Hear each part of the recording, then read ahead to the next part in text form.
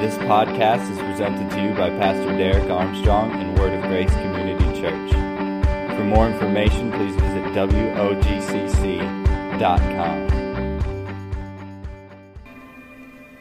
Good morning, Word of Grace. We're going to get right into the Word this morning. So if you're taking notes, the title of my message this morning is Blessed Assurance. And if you're not writing down notes, you can take them on your iPhone or your iPad or whatever mobile device you may have by following along with the Bible app. You can use the live section of the Bible app and just look for a live event in your area, and you should be able to follow along with that as well. So we're going to get right into Romans chapter 8, and we've been in the series in the book of Romans for 11 weeks now, and we've made it all the way to the 8th chapter. And last week we went through the 7th chapter, and we talked about the struggle that Paul explained and kind of leveled with us in sin. And then we also talked about how Paul explained to us that we can walk in victory over that sin, how we can truly be free. So before we go read in Romans chapter 8 and get into this word, let's go to the Lord in prayer. God, I thank you for this day. I thank you so much for everyone that's come here in this place today. And I would ask, Holy Spirit, that you would just grip every single heart the way you see fit, that you would speak this message with clarity and authority to every single heart, because only you can make it applicable and reach every single person where they're at, regardless of what they walked in here with. You know, God, and I trust in you to do what only you can do. So, Father, just pray that only the things that you would desire to be shared would be shared this morning, and I pray that our hearts and our minds would be attentive and ready to receive, expecting something great from you today. In Jesus' name, amen. Amen. You know, there's a hymn called Blessed Assurance. How many of you remember that hymn or have heard that hymn, Blessed Assurance? For those of you who don't know it, it was a hymn that was written by Francis J. Crosby in 1873. And the first part of it goes like this. It says, Blessed Assurance, Jesus is mine. Oh, what a foretaste of glory divine, heir of salvation, purchase of God, born of His Spirit, and washed in His blood. And then it goes on to say, this is my story, this is my song. I'm praising my Savior all the day long. And this really is your story. This really is my story if we belong to Christ. And a lot of times, I think, because of the pressures of this world and all of the junk maybe that we've experienced or seen, having assurance is something that we need to be just solid and grounded in, because the enemy would love to come and cause you to doubt, cause you to look to yourself for assurance, when assurance can only come through faith in Jesus Christ. That's the only way that assurance can come. Amen? But we live in a performance-based society. We live in a society that's really focused on how well we do. Think about our job performance. Our job security, whatever that means, right? We think is based on how well we perform at work. If our boss were to come in and to tell us we no longer have employment there, but yet we've been performing well at our job, we would be really frustrated, right? We would start going, whoa, what about, Jack over here in the corner and Joe over here, he doesn't do anything. He comes in late, I come in early, I stay late, I do this and I do that. We would argue our position with the company based on what? The fact that we've performed well. Because we think that our performance has somehow entitled us to that security. And that's the way that we live in this world. That's the flow. That's the pattern here of this world. That's the expectation that we have come to expect. When we show up on Monday morning for our job, we're not wondering, do we still have a job for the most part? We walk through the doors confidently because we know we have met expectations, we have performed well, and therefore we feel secure in our position at the company based on our performance. Now, the problem with that is that we take that same mentality to our relationship with God. We think that I'm secure with God based on how well I perform, based on how well I do the things I'm supposed to do, and how well I avoid the things that I'm supposed to avoid. And so based on my performance, I feel like that I have somehow earned or deserved God's love, and if I keep doing those things, that God is going to keep accepting me, keep loving me, but if I don't do those things, that God is going to reject me, and all of a sudden I'm no longer a part of His family. That's the problem with looking at salvation from a performance-based position or through a performance-based lens. When I don't do well, I feel condemned. I feel like I'm a failure. And I walk in fear and anxiety of what I'm going to lose. I'm worried. I'm anxious. I never really feel secure, and I can't really rest because the weight, the stress, the pressure is just weighing me down. I feel like I have been rejected by God when I don't meet up to what I think God wants me to meet up to when I look at God through a performance-based lens. I grew up in a very unhealthy style church where, I love leading off this story with that, by the way. I grew up in a very unhealthy church where my pastor, he recognized something in me. Not everything about the church was bad, but there was definitely a lot more that was unhealthy about it than was healthy. But when I was 14 years old, my pastor recognized in me that I was called to ministry, and he asked me, he said, "Do you feel called to ministry?" And I said, "Yes, sir." So he said, "Well, I want to start mentoring you and spending time with you and giving you responsibilities in order that to help develop some things in you in ministry." And I thought, oh, great, this is so great, because ever since I was a little kid, I knew the call to ministry. I knew that God wanted me to be in ministry. I didn't know if it was pastoral ministry, I didn't know what it was, but this is all I've ever wanted to do. My mom has videotapes of me when I was 7, 8 years old preaching to G.I. Joe, telling him, "Get right or get left, hell's not half full, you better turn or burn, you filthy wicked sinner." And so because of this, I've always known this is what I was supposed to do, and I don't question that. So for someone else, especially my pastor, to recognize that in me, man, made me feel special. Made me feel really warm and fuzzy inside, and I thought this is going to be great.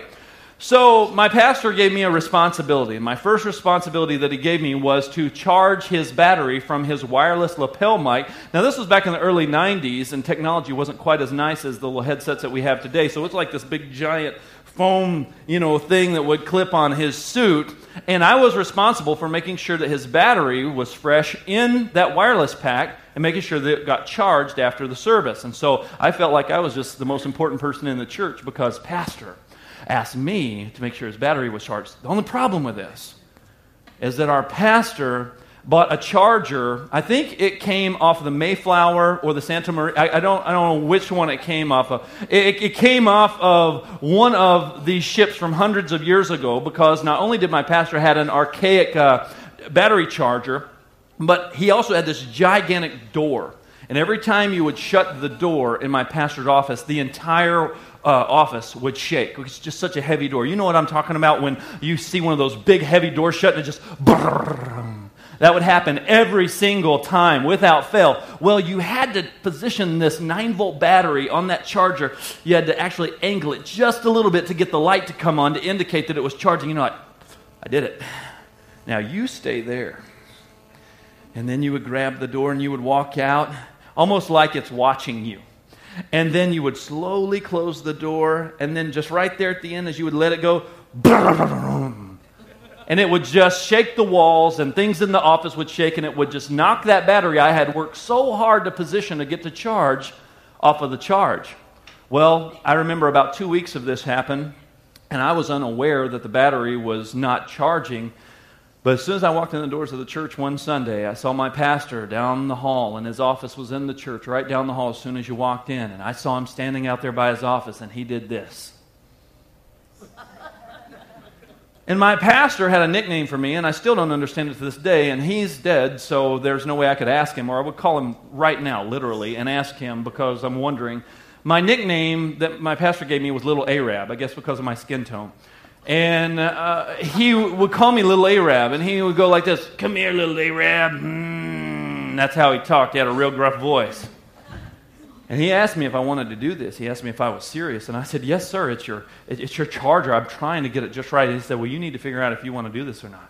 So I'm scared to death now, because now my pastor is upset with me, and so I still keep trying, shutting the door. Things still keeps messing up. 2 more weeks go by or so. He calls me. Here he comes. Here's the finger telling me to come see him. And I go in his office, and he just lights into me. I'll never forget this. 14 years old. He lights into me. Tells me that if I can't handle a task this simple, that I must not be called to ministry. Tells me that, if I can't, do something right, then, all these things, I'm failing. He just unloads on me just all these things about this battery. Well, I didn't feel very good after that. Felt defeated. And honestly, because of those negative words that he said to me, and those hurtful words and those frustrated words that he said to me, I began to actually question whether or not I was called to ministry because my pastor who had affirmed that call was now rejecting that call. Because you see, I felt like for some reason that I was only called as long as I was approved by someone else and I did what that person wanted me to do. And I think you and I have a lot of the same stories in our own life. A lot of our relationships are based off of those types of dynamics and requirements that we'll be friends, we'll connect as long as you do what I want, as long as I want you to do, as long as you meet my needs, as long as you make me happy, as long as you give me what I want, then I will give you what you want, and that's approval, that's acceptance, that's love, whatever the case may be. And the moment you stop doing those things, or the moment that you do those things that I don't like, then relationship is severed. And the problem with this is that we look at God the same way. And we serve this world system that would say you have to dress this way, you have to drive this, you have to live in this, you have to make this, you have to be this in order to be somebody or to be significant. And as long as I am failing that standard that the media or that my friends or that my boss or that my neighbors or whoever that I have allowed to define who I should be, as long as I keep missing the mark, I'm constantly feeling like a failure. I'm constantly feeling rejection. And then those will come along to remind us of our failure, remind us of our deepest wounds, remind us of our insecurities that we feel, and expose those things and tell us we're not something, and tell us that we are rejected, tell us that we are unloved, tell us that we are failures, and they only affirm what we already thought. But the only reason we thought that is because we didn't meet their standard in the first place. And so we have a choice to make in that situation. We can either work our hardest to meet other people's standards, to serve their opinions in order to gain their acceptance, their approval, or we can find security and assurance in the only relationship that truly matters. And that's our relationship with God. Amen? You see, we all know that our relationship with God is really the only one that matters when it comes to acceptance or rejection. We know that. We know that up here in our minds. But do we really understand that? Because if we understood that, then it would change the way we approached the other relationships here in this world. It would change the way that we looked at ourselves. It would change the way that we would carry ourselves. Because we could be walking in this life without fear of rejection of man. Because we know we're accepted by God.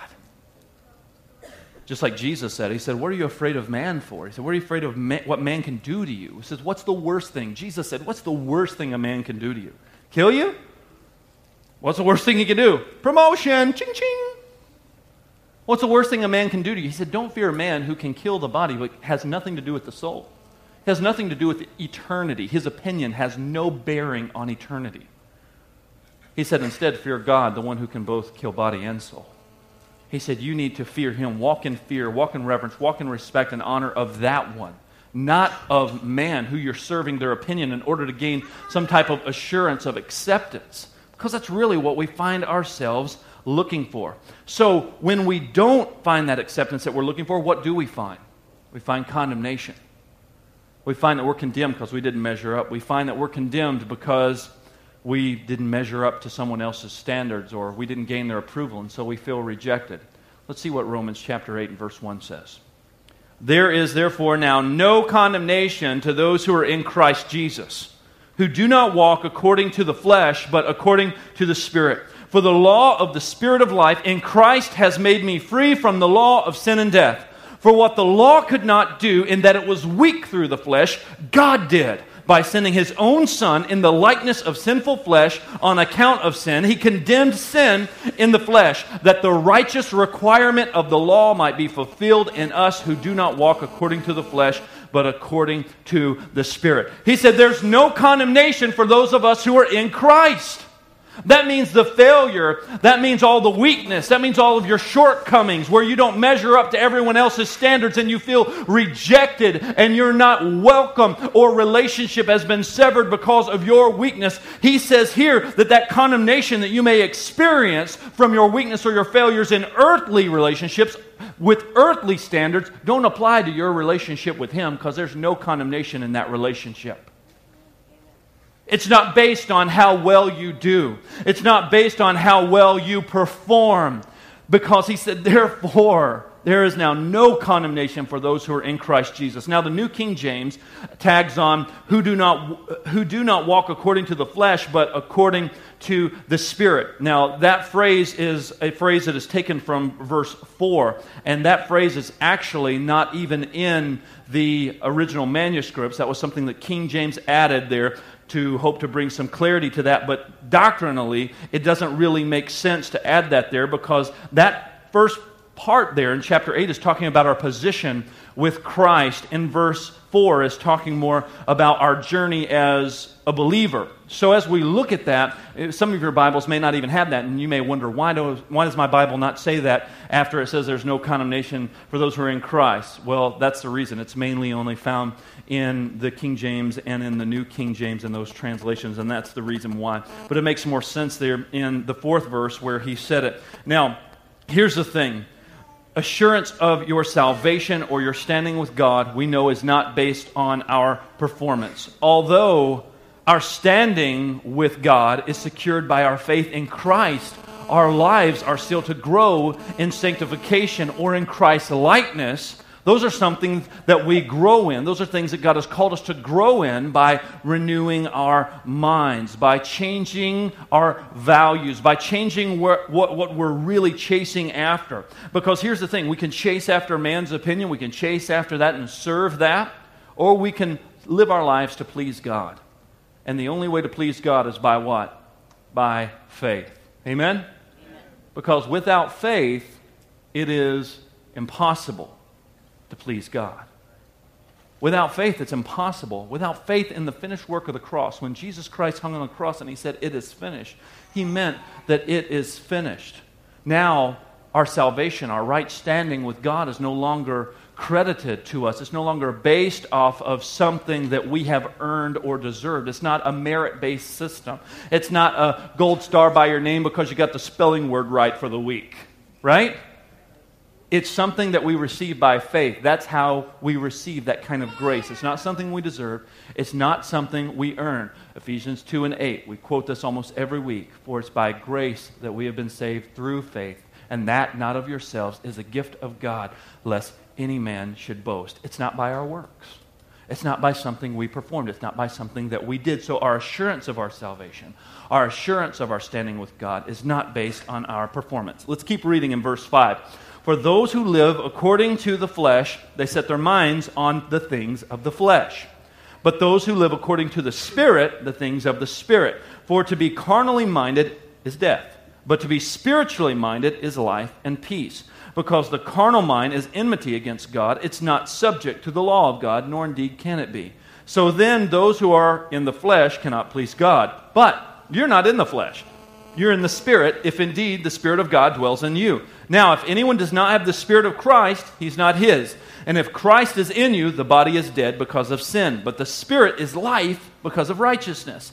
But if the Spirit of him who raised Jesus from the dead dwells in you, he who raised Christ from the dead will also give life to your mortal bodies through his Spirit who dwells in you. It says, listen, our bodies are dead because of sin. One day these bodies are going to wear out. These bodies are going to die. This house of flesh is going to die. But guess what? Even that same Spirit that raised Christ from the dead, it dwells in you. So we're also going to bodily be resurrected to once again be with our Lord and Savior. And we see this promise here that he's telling us that we are to walk in the Spirit and not after the flesh. Now, we use the word a lot, and it sounds like a church word. Don't walk in the flesh, walk in the Spirit. Well, what does it mean to walk in the flesh? What is Paul referring to? Well, he uses that term flesh in 3 different ways. One of the ways he uses it, he's actually talking about a physical body. When he's saying walking in the flesh, he means he's actually walking in a physical body, and he references that in Romans 2 and 28. And then another way that Paul references the flesh is from a human point of view. In other words, it's not a God point of view, it's a human point of view. And he references the flesh in that manner in Romans 1 and 3. And then also we see that Paul uses the flesh as man's efforts apart from God. Now that's the primary way that Paul references the flesh. So when you hear that term flesh, that's primarily what Paul is talking about, is man's efforts apart from God. And that's just what we read there when he keeps saying flesh over and over again. He's talking about our efforts, human efforts apart from God, our trying to earn acceptance, our trying to earn salvation, our trying to somehow be worthy of deserving or earning that type of salvation or welcome or inclusion in the family of God. And it simply can't happen in our own efforts. That's why he said here that if you walk after the flesh or if you walk after your own efforts apart from God, that's going to lead to death.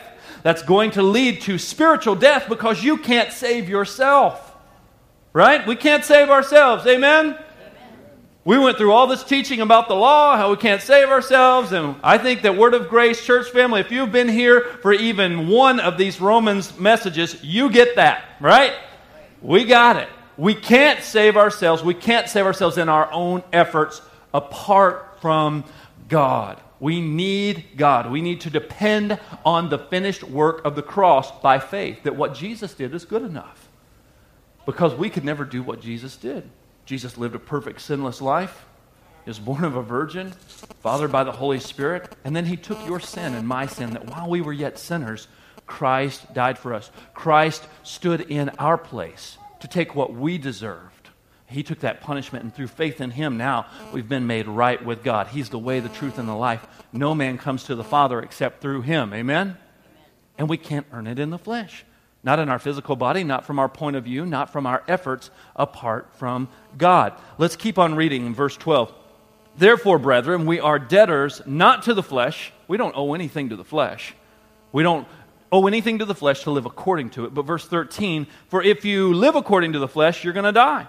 But if by the Spirit you put to death the deeds of the body, you're going to live. For as many as are led by the Spirit of God, they are the sons of God. For you did not receive the spirit of bondage again to fear, but you received the spirit of adoption, by whom we cry out, Abba, Father. The Spirit himself bears witness with our spirit that we're children of God.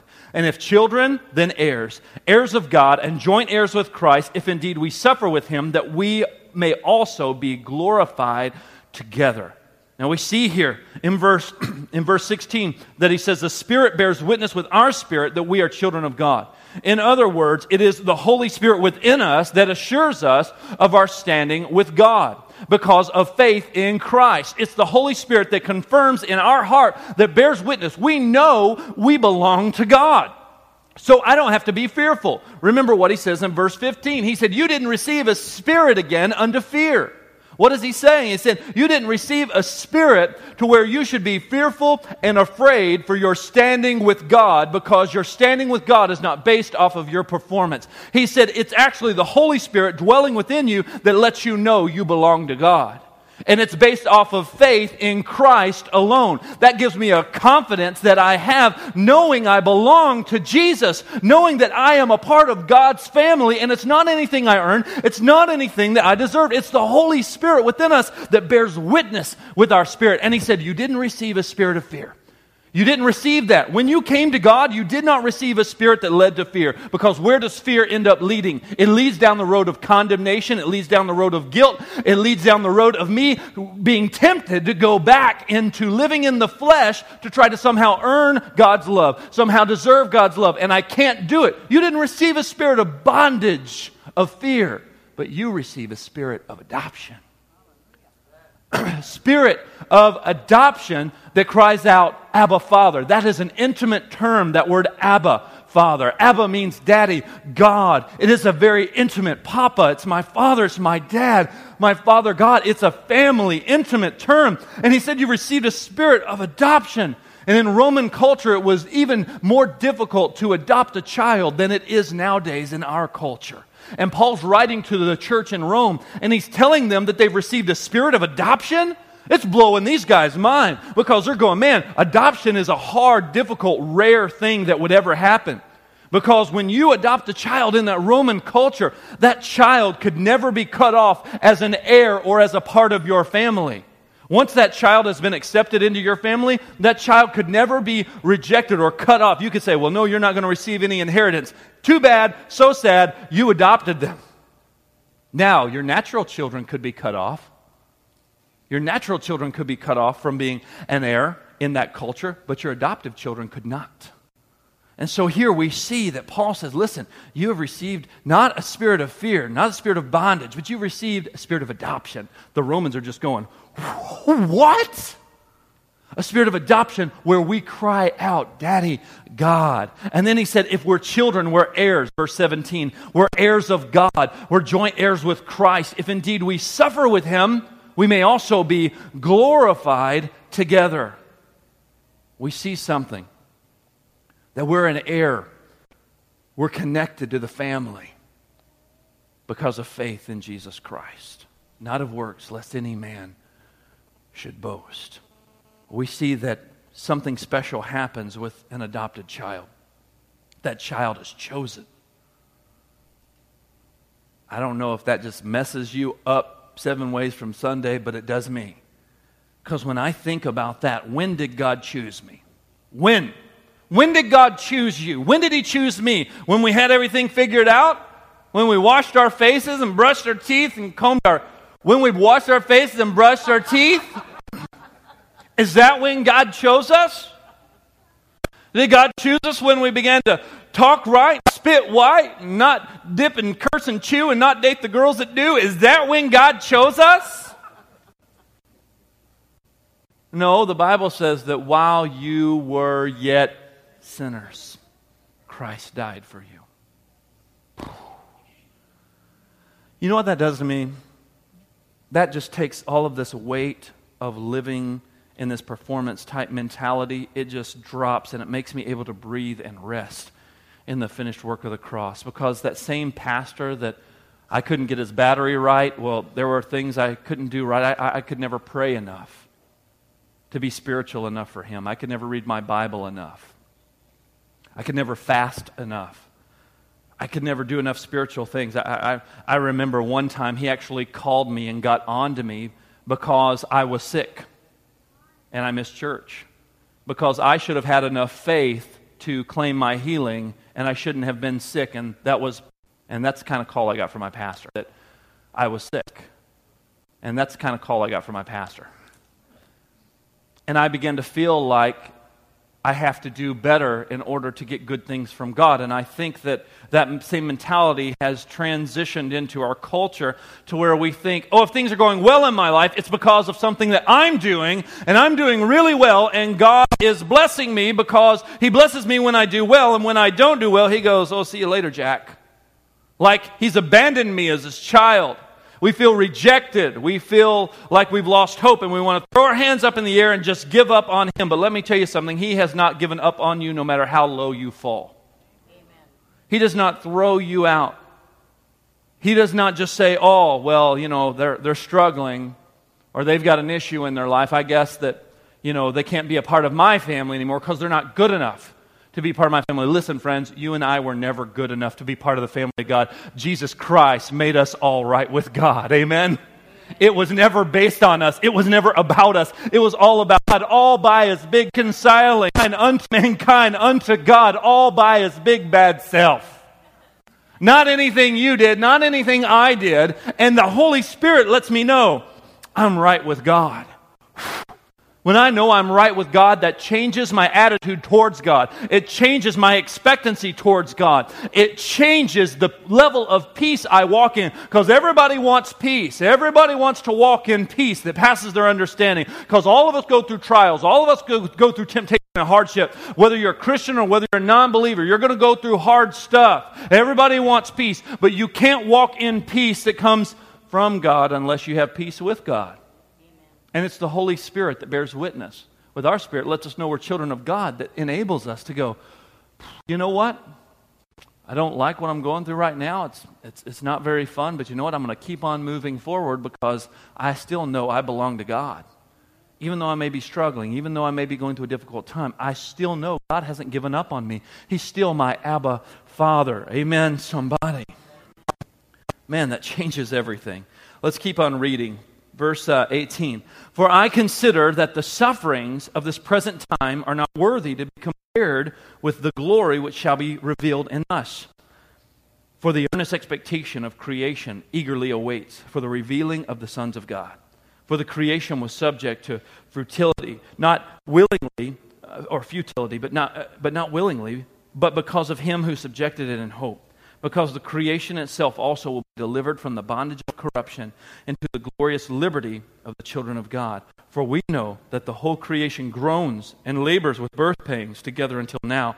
Not only that, but also who have the first fruits of the Spirit, even we ourselves groan within ourselves, eagerly awaiting for the adoption, the redemption of our body.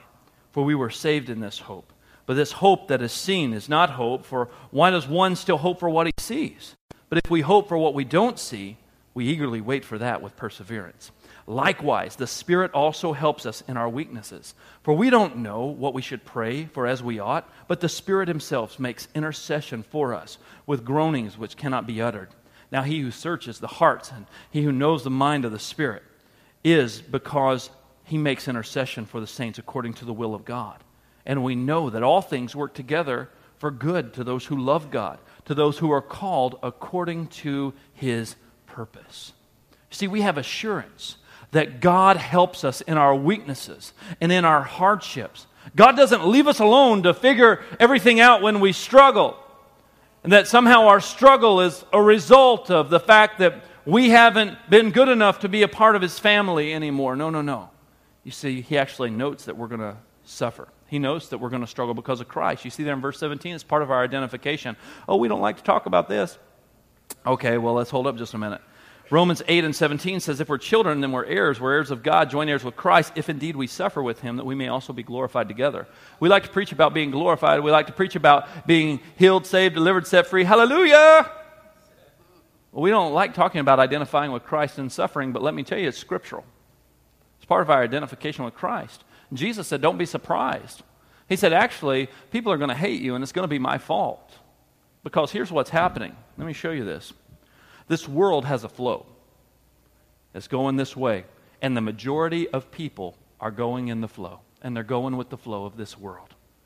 And it's a flow that is filled with selfishness, that's driven by self, that's driven by man's opinion, that's driven by, and I'm not doing like a Hawaiian dance up here, but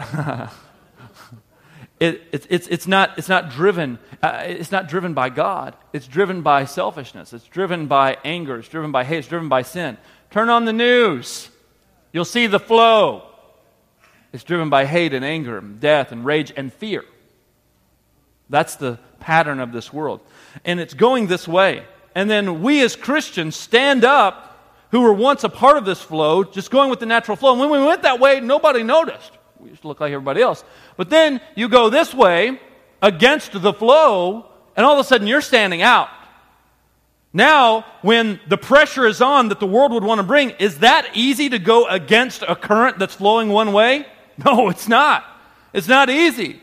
It produces difficulty, it produces suffering, it produces hardship. It can wear us down, it can put pressure on us, and it wants to break us and get us to put our hope back in our thoughts and our opinions and ourselves.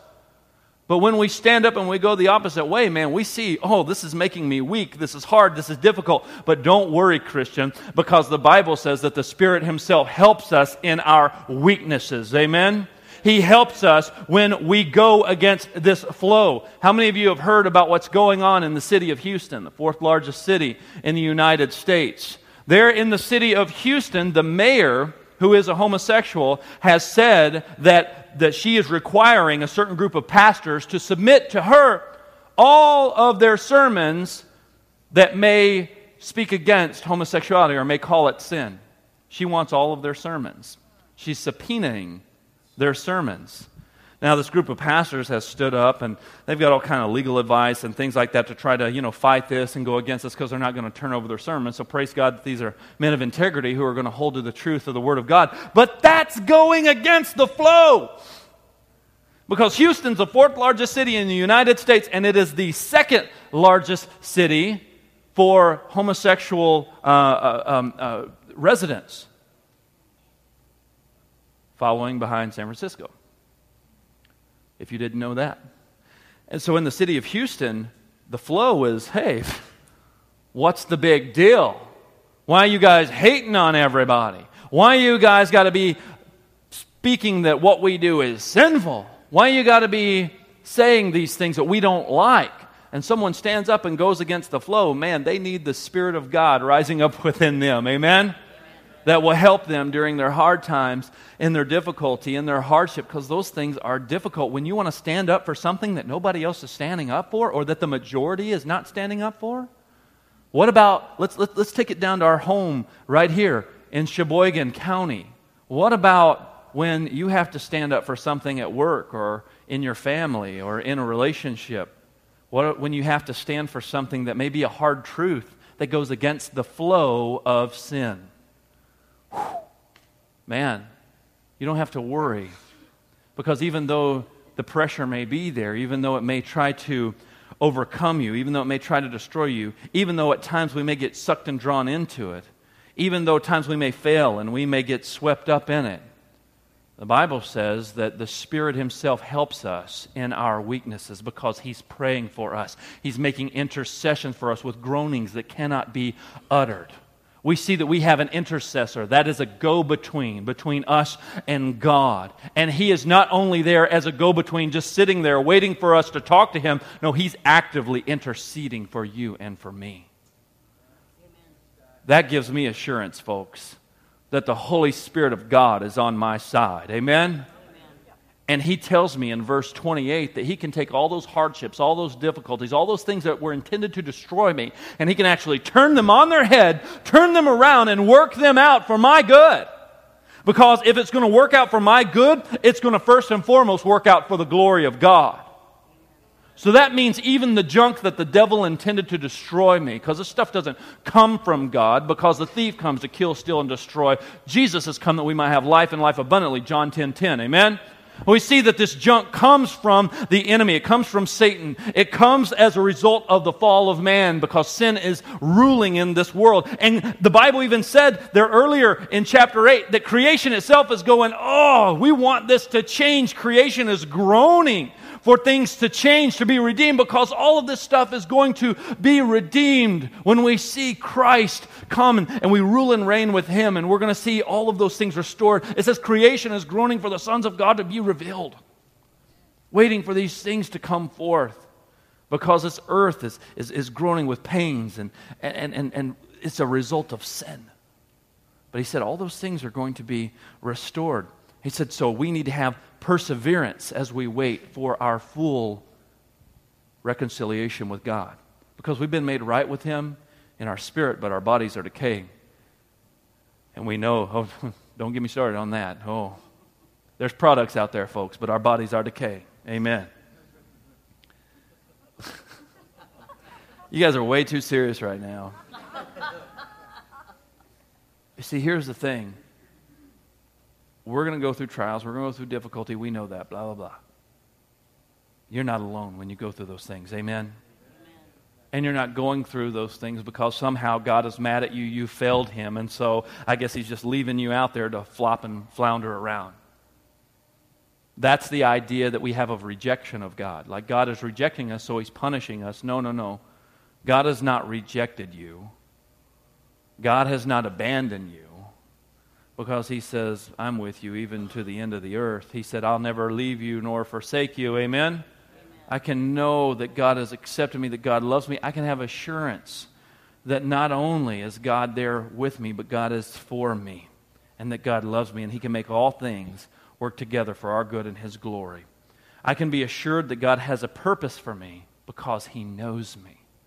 He knows who I am. Let's go and read verse 28 again. And we know that all things work together for good to those who love God, to those who are the called according to His purpose.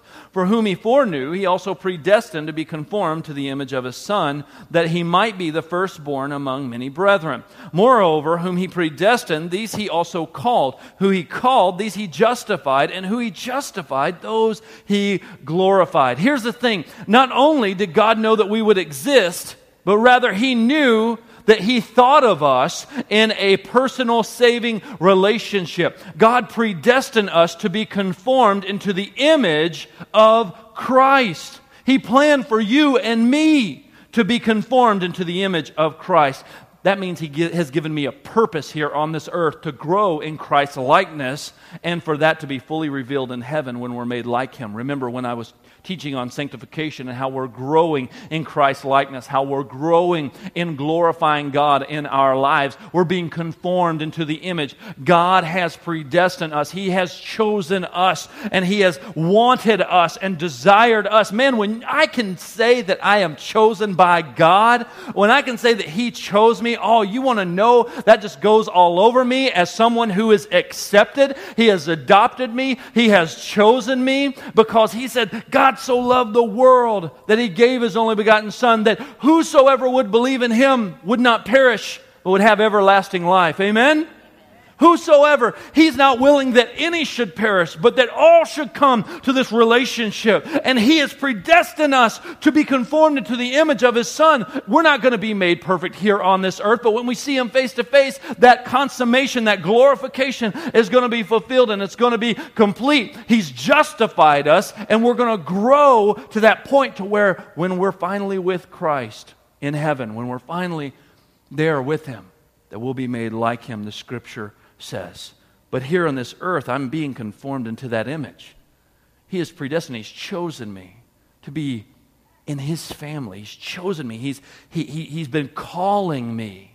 He's been drawing me. He chose me before I ever had the ability to choose myself. That's why the Bible says that while we were yet sinners, Christ died for us. Amen? You see, when we wake up and we see the grace of God, when we see the forgiveness of God, when we see the acceptance of God, we see, oh my goodness, this is God's will for man. This is God's will for humanity, that He's not willing that we should perish. He's not willing that we should be cut off. But He's made a way. He's actually made a way while we were yet sinners. And He's chosen for us to be predestined and to be conformed into the image of His Son. He called us. He justified us. And then eventually one day we're going to see that full glorification or consummation of our redemption. That's what the Word was talking about there earlier when we're eagerly awaiting for that redemption of our body, is that full consummation of this thing. Thank you, Jesus, that you know me. You see, if you're known by God, that means He knew you first. And that means that you have been set on a course to be fully reconciled to God and conformed to the image of Jesus Christ, spirit, soul, and body. We could say it like this. We could say that we are saved. We understand our position. We're positionally justified. And we are being saved, or we are being conformed into the image of Christ as we're growing in sanctification. That's not complete yet, but we are growing in that. And then we will be saved fully when we see Him face to face and everything is completed in glorification. We see that here in Scripture because Christianity moves from a positional standing to an experiential standing, or sanctification like we've been talking about the past few weeks, and then to glorification. God called you out of sin. He called us out of sin, and we answered that call. Amen? We've answered that call. We've heard Him calling. We've seen His desire for mankind. We've seen His heart. He's shown us His faithfulness. He's shown us His goodness, and we have chosen to receive that love. And He wants us to be conformed into the image of His Son. You see, God has called you out of sin and into a purpose-filled life that brings Him glory, a life that is assured that you belong to God through faith in Jesus. He knows you. He predestined you to be like Jesus. That's what the Word says. Amen? Amen. The Word says He wants us to grow. That's His actual desire. And that's going to actually happen because He has said it's going to happen when we see Him face to face. Let's keep reading verse 31. So what are we going to say to these things? Oh, here we go. Paul's about to get on a roll. He's about to get his preach on. I think he had an organ player when he was writing this. He said, what shall we say then to these things? Come on, somebody. Da-na-na. He said, if God is for us, then who can be against us? He who did not spare His own Son, but delivered Him up for us all, how shall He not also with Him freely give us all things? Who shall bring a charge against God's elect? It's God who justified. who is he who condemns? It is Christ who died, and furthermore is also risen, who is even at the right hand of God, who also makes intercession for us. So who shall separate us from the love of God? Who shall separate us from his love? Shall tribulation, shall distress, shall persecution or famine, nakedness or peril or sword? As it is written, for your sake we're killed all day long, we're accounted as sheep for the slaughter. Yet in all of these things we are more than conquerors through him who loved us. For I am persuaded that neither death, nor life, nor angels, nor principalities, nor powers, nor things present, nor things to come, nor height, nor depth, nor any other created thing shall be able to separate us from the love of God which is in Christ Jesus our Lord. Amen. Somebody. Come on, church. You guys know the rules. One claps, everybody claps. Amen. Amen. We see here that even in difficulty, even in challenges, even in hardships, I am still loved. I am still chosen. I am still called by God. It has nothing to do with my lack of faith that somehow God is looking upon me with disappointment and disgust and He's rejected me. No, I am still loved. My position does not change. My calling does not change. My calling doesn't change just because I failed some pastor's standard or expectation when I was 14. Amen? Thank God it doesn't change just because a man said that you're not qualified. Thank God that just because you and I have failed or may struggle, that God doesn't stop loving us, doesn't stop challenging us, doesn't stop convicting us, doesn't stop chastising us, doesn't stop encouraging us, doesn't stop leading us. That is the love of God that leads us to repentance, that leads us to life change, that leads us to Christ likeness, that leads us to live lives that reflect His glory. Amen? Amen. It is His love. And He's going to work all things together for the good of those who love Him and who are called according to His purpose. It's for His glory. It's for His glory. So don't let your hearts be troubled when difficult things come your way. Just keep trusting in God. Keep moving forward. Don't allow negativity to get you stuck. Because the junk, the pressure, the flow of this world would love to sweep you away up in it. Would love to get you to give up on God because it's too hard. It doesn't make sense. I don't understand. Well, let me tell you something. God has forgiven you. He's made you right with Him through the sacrifice of His Son, Jesus. He has adopted you.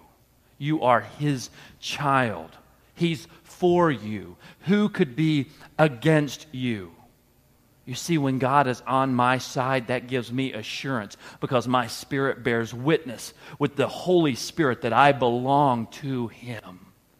And nothing can separate me from the love of Christ. That takes a load off my shoulders from trying to live a performance-driven life. And I go, whew. And what it actually stirs up in my heart when I understand it for what it is, you want to know what it does stir up in my heart? Worship. It stirs up worship in my heart. Because now I see how big and huge what Christ did for me is and how it had nothing to do with me. And then all of a sudden I begin to understand, oh my goodness. And I want to worship Him out of a response to receiving His forgiveness, His grace, and His goodness. And then I want to walk the way He wants me to walk. I want to live the way He wants me to live. I want to renew my mind. I want to find healing from past wounds and junk that has been dictating my behavior. Because now I see that He's made me free, and He who the Son sets free is free indeed. And I want to know what that means and looks like, and I want to know how to live that and walk that out because I'm called even in struggles, even in trials, even in hardship. And if I know God is for me, not against me, then I need to see what God says in the situation that I'm in so I can grow in trusting Him more. Blessed assurance, Jesus is mine. Oh, what a foretaste of glory divine. I'm an heir of salvation. I'm purchased by God. I'm born of His Spirit, and I'm washed in His blood. This is my story. Amen? This is my song. I'm praising my Savior all the day long. This is my story. This is my song. Praising my Savior all the day long. You see, we're called not only to be positionally right with God, but we're called to possess the position. Sounds like a book title, doesn't it?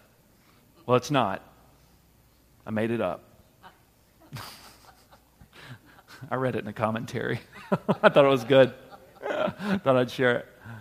We're called to possess the position. You see, we understand our position is right with God, but we're called to possess it, and that's the walk of growing in Christ likeness, is possessing the position. Because it transitions from me knowing it and me receiving it to me actually growing and walking it and showing it. Because I go, okay, I know I'm justified. Now I need to live like I'm justified because the just live by faith. Amen? You see, the just are called to live by faith. We're called to possess our position. We need to grow in what He has called us to grow in. Now, today, here's what we're going to do. I want you to go back in Romans as we grow in understanding of possessing the position, as we grow in our understanding of who He's made us to be, because we know who we are by faith. It's by faith. Amen? We can be assured today that God is for us, that we're forgiven, that we're being conformed to Christ's likeness as we grow in this journey of trusting and knowing God. And I want us to do something together as a church family. I want us to go back in the book of Romans, and I want us to read chapter 5, all right? This is what I want you to commit to do this week, just as a part of this church family. I want you to read chapter 5, verse 1 through 11, and here's why I want you to do that. Because 5, 1 through 11 really talks about our position and what Christ did for us and how He was our substitute, all right? I want you to read that, and I want you to think on it. The Bible spiritual word for that is a word that we don't use very often in our culture because it's often associated with Eastern mysticism, but it's meditate, all right? And I'm not talking about, light some incense and sit with your legs crossed and go Om over and over again while you're making okay signs with your fingers. I mean that what He wants us to do is meditate or think on the same thing over and over again. All right? Let me really de-spiritualize or de-spookify that word. Meditate just simply means to think on something over and over again. So that means when negative junk comes in and you're playing it over and over again in your mind, guess what you're doing? You're meditating on negativity. When someone would say something hurtful to you or they would reject you and you're hitting the replay button on your iPod all day long, and you're hitting the replay button on that situation, you're meditating on that situation. The Bible says, as a man thinks in his heart, so is he. Hello, somebody. It's a different sermon, but anyways, there you go. The Bible says that we need to renew our minds, that that's actually going to transform us. It's going to change the way we act, the way we react. So now we've been given a new identity in Christ, and we need to see who we are in Christ. Romans 5, 1 through 11 explains the substitutionary work of Christ, that He was our substitute, that He did what was supposed to be done to us, what was actually deserved by us and earned by us. Christ actually took that. And so we need to read that. And the reason I want us to read it is because we need to remind ourselves of exactly who we are in Christ and what Christ has done for us, what He's forgiven us from, and it's going to set you free. And here's what I want you to do, just to give us a little interactivity here. As a church family, I want you to post what God is speaking to your heart as you read this. If God shares anything with you, or if maybe you feel something, or you're just, man, I just feel this weight lifted as I read this because I finally get it, I finally understand it. Share that with church family and use that with the hashtag on Facebook and Twitter of Romans WOG. And you can also shoot us an email with that at info@wogcc.com in case you don't have Facebook or Twitter, if God's delivered you from those things. Amen, hallelujah. You can share. You can share those things as well through sending email, or if you don't have a computer and you're still using your rotary phone and all that stuff, that's cool too. You can call the church office and you can say, "Hey, I'm not hating on a rotary phone. I think they're awesome, but they're really hard to send text messages on." But anyways. But anyways, I want you to call us and let us know what I want to know what God is speaking to your heart, because a message like this that helps us walk in assurance, here's the end result of this, is that we can all walk free. Amen? Amen. That we walk free. So here's what I want you to do. Just take this and share your findings with your community group number 3 this week.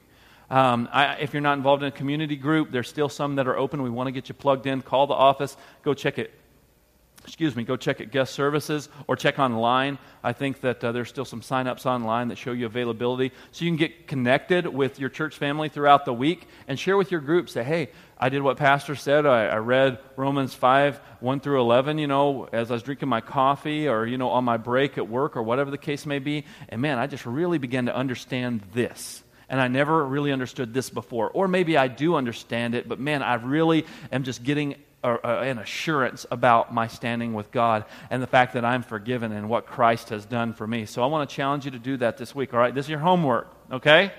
And I'm going to be reminding you of it on social media and in our top 5 email and then again in your community groups. I want you to be challenged to do these things because I think that it's just going to be something that's going to help us walk out what we've learned today. That's going to help us grow in that blessed assurance of the substitutionary work of Christ being enough and that we need to have faith and trust in what He did. And it's going to help us to grow as disciples who are called by Him to grow in Christ's likeness and glorifying God. Amen? Let's stand up this morning. So glad you've come here today. So glad you worship together as a church family. Don't forget to stop out by the tables out there on your way out and check out the new church apparel. They say family on it. It's got the little Word of Grace leaf on there and love God, love people. And there's some other things that say Word of Grace on them. So check those things out on your way out. It's just going to be great. I'm just really excited about what God is doing here at Word of Grace. I think it's fantastic. I love that we're growing closer together as a church family. I love that we're building relationships. I love that we're going deeper in the Word. I love that we're beginning to see what discipleship looks like in the life of believers as we're getting connected and growing in the Word. And I love that we're just going through the book of Romans the way we are. It's just such a great thing. I'm just so thankful that you come here every week with an expectancy in your heart to hear something from God. I just think that that's awesome. That's great. So take that challenge this week. Don't take it lightly. I'm serious. When I put my glasses on the end of my nose, that means I'm really, really serious. I am. I'm serious. I want you to take reading that Romans 5, 1 through 11, and I want you to let us know. Put it out there. You might encourage someone else by you just saying something like, I used to think that, every time I did something wrong that God rejected me and I needed to come to Him all over again, but now I realize that it's faith in Christ that He's forgiven me and made me right with God. It could be just, I get that I'm free, whatever it is. Encourage. You never know what God may use, something you find in the Word that would encourage your brothers and sisters in the Lord. So let's make sure we actively do that and share those things this week with our church family. Let's keep on growing in grace. Amen? Thank you for listening. For more information, please visit wogcc.com.